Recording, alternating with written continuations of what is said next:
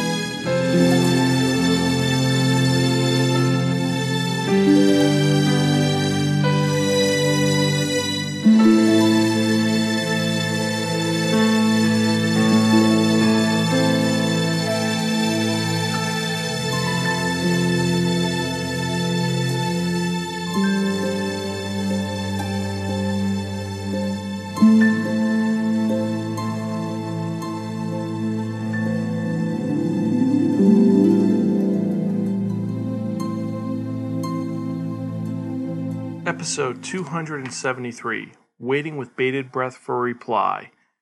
Hello and welcome to another episode of the Spark and Manga Review, some podcasts inventing reviews about connectly enhanced narratives. This is your host Zan, saying konnichiwa, aloha, bonjour, and what's up. Yes, we're back for another fun-filled episode, another fun-filled week, because we are almost at episode 300, and our schedule has been pretty good so far. We've been releasing 3 a week, and we're not stopping anytime soon. So, before I forget, for those of you joining us for the first time, welcome. Sparkin is a podcast that provides informative reviews about connectly enhanced narratives. Every episode, I'll talk about 1 or 2 manga titles and tell you the pros and cons about it, how the art style is, the characters are, the plot is, and if it's worth investing your time in or not. You don't have to agree with anything that I and my co-hosts say, but we try to be as impartial, educational, entertaining, and more importantly, that non-biased as possible. Even though sometimes it doesn't always work, especially if it's a really bad manga or if it's a really amazing manga. You can check out any of our earlier episodes, though, to confirm what I'm saying at www.spiraken.com. That's SPIRAKEN. We're also on Facebook, Twitter, Tumblr, Spotify, YouTube, Apple Music, Stitcher, Player.fm, Instagram, and so many more social media sites. And you can follow us at any of those. Just look for SPIRAKEN or look in the show notes below. Also, if you see me at a convention, definitely tag me on Instagram or on Twitter. Now that that's out of the way and all that information is, before I forget, if you have any questions or comments or concerns, you can email me at Zan, that's XAN, @Spiraken.com. So, I hope you guys have been doing good. I've had a great weekend. It's been relaxing and fun, and we are almost at 300. Like I said, we're at 273. That is 27 away. And I know I'm going to keep saying this until we reach episode 300, but I'm going to keep pumping it, going to keep making sure that this is amazing and great. And especially for this title today, which we're talking about, because this is a pretty important manga adaptation.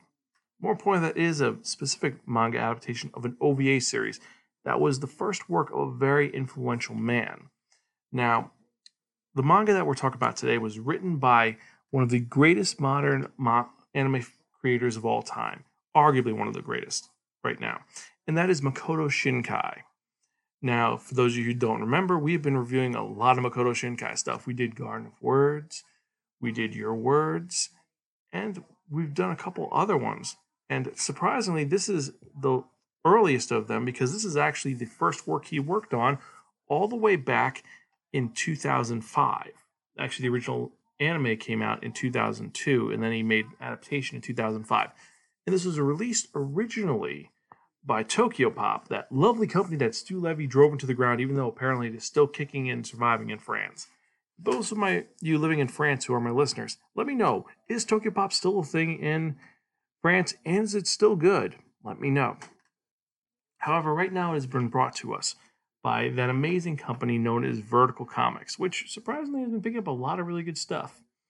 And so it has been brought over by them, and this is Seinen series that was released in Magazine Afternoon magazine, and this is a weird genre. It is technically a shonen series, but it's not. It is actually classified as a drama mecha romance shonen series. And this was based on the OVA Hoshi no Koe, or in English as we know it, Voices of a Distant Star. Now, in order to talk about this manga, I've got to talk a little bit about the origin of the OVA that Makoto Shinkai worked on all the way back in 2002. That was 25 minutes long. So, to sum it up in one short sentence, Makoto Shinkai wanted to make an anime. He did not work for any major company and he didn't have a lot of income. So what he did was he took his Power Mac G4, he downloaded Lightwave, Adobe Photoshop 5.0, Adobe After Effects 4.1, and Commotion 3.1 DV software. And then he proceeded to create a OVA that was based on Dracula and Laputa, and it took him 7 months to complete. And he was inspired to make this also by his frequent sending of text messages to his wife whenever he was working.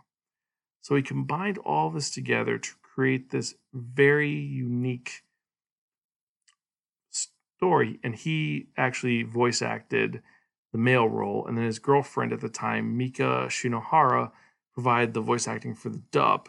Then eventually it was released on DVD, and they actually made a newer dub with professional voice actors because, let's be honest, Makoto Shinkai, he's an amazing director, but as a voice actor, the less said, the better. Also, he had his friend, Tenman, actually do the entire soundtrack for this film.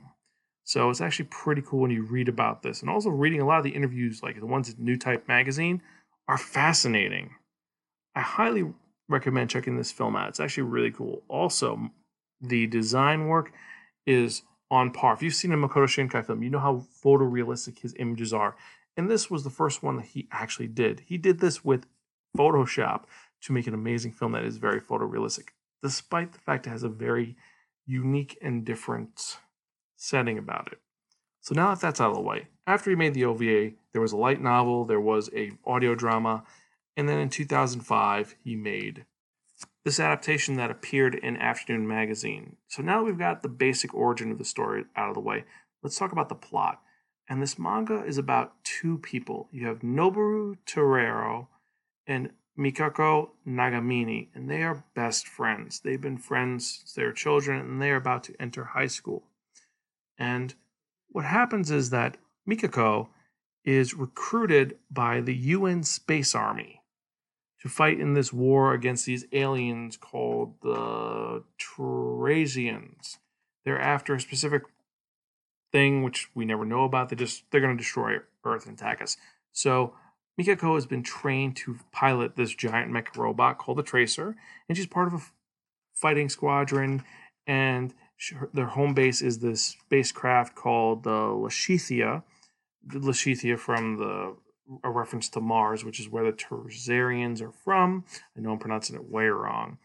And so what happens is she is going to be shifted off to, she's been fighting them on Earth, and now they're going to take the fight to the Terzarians, which is a noble goal because they have been a thorn in humanity's side since 2039. It is now 2047, 8 years later. And so she's going to be going off, and they're sending her into space. And Torero, Nobuo, is stuck on Earth. He's going to be staying here, and he's going to live his life. They're both 15 years old. He's going to go to high school, and he's going to live his life while she goes to fight this war. Now, if you've ever seen films like Interstellar, you know that the passage of time is very different in space. It's not the same as in Earth. I mean, for example, if you leave here, for you, time will be moving at one rate. You'll be aging a year at a time. Meanwhile, on Earth, it's very different. So that's a big factor in this. Because of that, it causes also communication lag because they promise they're going to talk to each other. And at first, it's every day and every week. He gets a text message from her asking, "Oh, so how did your exams go? How is this class going? How are things on there? Is the weather all right? Or is my family okay?" And they're going back and forth, but eventually it starts to move further away. As Mikako is further away from Earth, the distance is further, and more important, that the time between messages is taking longer and longer. First, it was, like I said, day to day. It was like, okay, you just got to wait a day for your message. It was instead of a minute. Then it's 2 days. Then it's a week. Then it's a month. Now it is years since he has heard from her, and he is moving forward in life. Nobuo is part of the Kendo Club. He is working in school. He wants to better himself. Actually, he wants to eventually join the UN Space Army, maybe to join up with her. And he is dealing with being in this relationship with this girl he's never going to see. And it's a friendship, but he wants more. She wants more. And that's one of the big things that Makoto Shinkai is very good at, is doing these stories about communication and romance in a very jarring and different way. And it shows it. I mean, there are points when you feel really bad for Nobuo. There's a girl who's there with him in school, and she's actually into him, and she tells him she likes him, and he has the opportunity to take that and forget about Mikako. But Mikako gets a message through to him at that exact moment. It's like it's been 8 years since he's heard from her, and he can move forward in life, and he can forget her. And no, the chime goes off, and like most guys or most girls who have a siren, that person that you feel stupid over, but you're in love with them, and the minute they message you, you come running to them. That's what happens. He leaves this girl that is saying, I like you, I'm here now, instead to pine after the girl who is in space. And that's what's happening on Earth. However, meanwhile, in space, the Lashita is fighting these aliens, and it's not going so well. I mean, she sees a lot of interesting, images. She sees ruins of their former base. She sees ruins of the civilization that the Targians had. And it gets more disturbing because she gets into combat and she sees friends of hers, people she cares about, getting killed. And it's disturbing. It's like they go through warps that cover a distance of 8.6 light years, and it's going to be forever till they get back in touch with each other. It's disturbing to think of that you're stuck in this time loop while everyone's moving forward slower than you or faster than you, depending. And it ends in a way which is very dark but hopeful. Like I said, the manga has a slightly different ending because the ending is that Mikako wins the war against the bad guys, but she's stuck in her damaged ship and it's drifting out into space. So you don't know if she's going to die or live or what's going to happen. In the manga, she sends a message to Nobuo saying that she's in love with him. But the thing is, at the same time, Nobuo has joined the UN, and they sent a rescue mission to the Lashita. So he'll get there within a certain amount of time. So hopefully they will be within years of each other. And it's kind of cool. It's like gives the hope that they'll definitely meet again. It's not that she's going to float out into space and be forgotten forever, which is a very nihilistic ending, especially for Makoto Shinkai. Because he does have a little bit of a depressing ending with a lot of his stuff. I mean, there are some really good endings, like Look at Your Name, look at Garden of Words. You have that they work out. But this one, not so much. This one's a little more dark, and it is also his first work. And I've got to say, it is one which is a great telling example of how he works, how he thinks. And it's this story which doesn't really go anywhere fast. It's very slow. The story is, it's a one shot, which is good, but it's pretty slow because you're focusing on these two characters and nothing really happens. They're just talking to each other. I mean, the scenes when you see them fighting the Tajans are, I know I keep pronouncing it differently. It's just I don't remember how to exactly pronounce them. But seeing that's kind of cool. But for the most part, it's just a lot of introspective thoughts between them as they send messages to each other. And it's beautiful. It leaves you wanting more. And it's realistic. It's a realistic story of two people in love with each other and them communicating when they're not together and how distance and time will affect a relationship. I've got to say, it's something which I would definitely recommend. The art style is nice. The character design is very fluid. I do recommend it. And I think that Mizu Sahara does a great job depicting these characters, depicting some of the more dreamlike sequences. And there's actually some color pages in this Vertical Ink release. It's when he remembers, it's a kind of poignant part in the manga when Nobuo is kind of giving up on Mikako and he leaves his phone at home because he's been carrying it straight for 5 years. And he's like, you know what? It's not going to ring. I'm not going to get a message. I'm leaving it at home. And that's the beginning of when he is going to find the other girl before everything goes wrong, because he's pretty lost interest at this point because he's trying to move forward, but he can't. Now, I know that is a little perplexing, and I know it's really bizarre, but I've got to just say it is one of these series which the story, which is just, it's primal, it's understandable, it's relatable to anybody. I mean, you feel so much empathy towards these characters. You want them to be together, but you know they can't. And it also helps us understand each other a little more, I think. Even though I'm rambling right now like a lunatic, and I know I am. But I digress. So, with the art style, with the characters, who I find really fascinating, I really sympathize with Nobuo. I'm going to have to give Voices of a Distant Star, just like all of the other stuff from Makoto Shinkai, a really, really, really fucking cool. If you don't read this now, your brain will freeze your eyes, soul of your soul before Great Soul Star. It is a very elegant and great story, and it's one of these stories that you could actually show to a non-manga fan and they will enjoy it. It has a very artistic quality to it that is very watercolor-like, and more important that it looks hand-drawn. It doesn't look very, even though it was made CG style, it looks hand-drawn, and I do like that. Especially the color pages, which are watercolors. They look just beautiful. I'd love to just take these and put these on a wall. So I digress. Anyway, remember you can check out any of our earlier episodes at www.spirekin.com. You can email me personally at zan@spirekin.com. I'm on Facebook, Twitter, Instagram, MySpace, and all those other lovely social media sites you can check out in our show notes. And finally, the question of the day is going to be, would you be able to wait for someone for 8 years to send you a text? Let us know in the show notes at www.spirekin.com. And so let's get to the part you've all been waiting for. And what am I talking about? I'm talking about that one. That only. The Wheel of Manga! Accept no substitutes. Now, what is the Wheel of Manga? The Wheel of Manga is a Wheel of Fortune with 10 slots on it. What I've done is I've assigned a manga to each of the slots.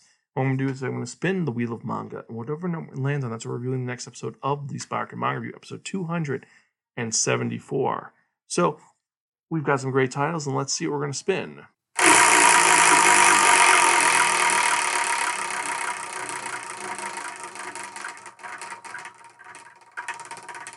It was kind of cool to watch the wheel spin. It's almost hypnotic. Number 4. Cool. That's pretty awesome. So let's see what we're going to do. This is going to be a manga that apparently is on Funimation.com, and that is Shonen Sample, a.k.a. I was abducted by an elite all-girls school as a sample commoner. What the hell is this? I'm intrigued and worried at the same time because it sounds ridiculous and strange. Well, I'll see what this is about next episode, and I hope you guys enjoyed. Remember, email us at spirekin@gmail.com, and I hope you guys have a great day. This is your host, Zan, for Spirekin Manga Review, saying, I'm Gonzville. Catch you guys next time, and read more manga.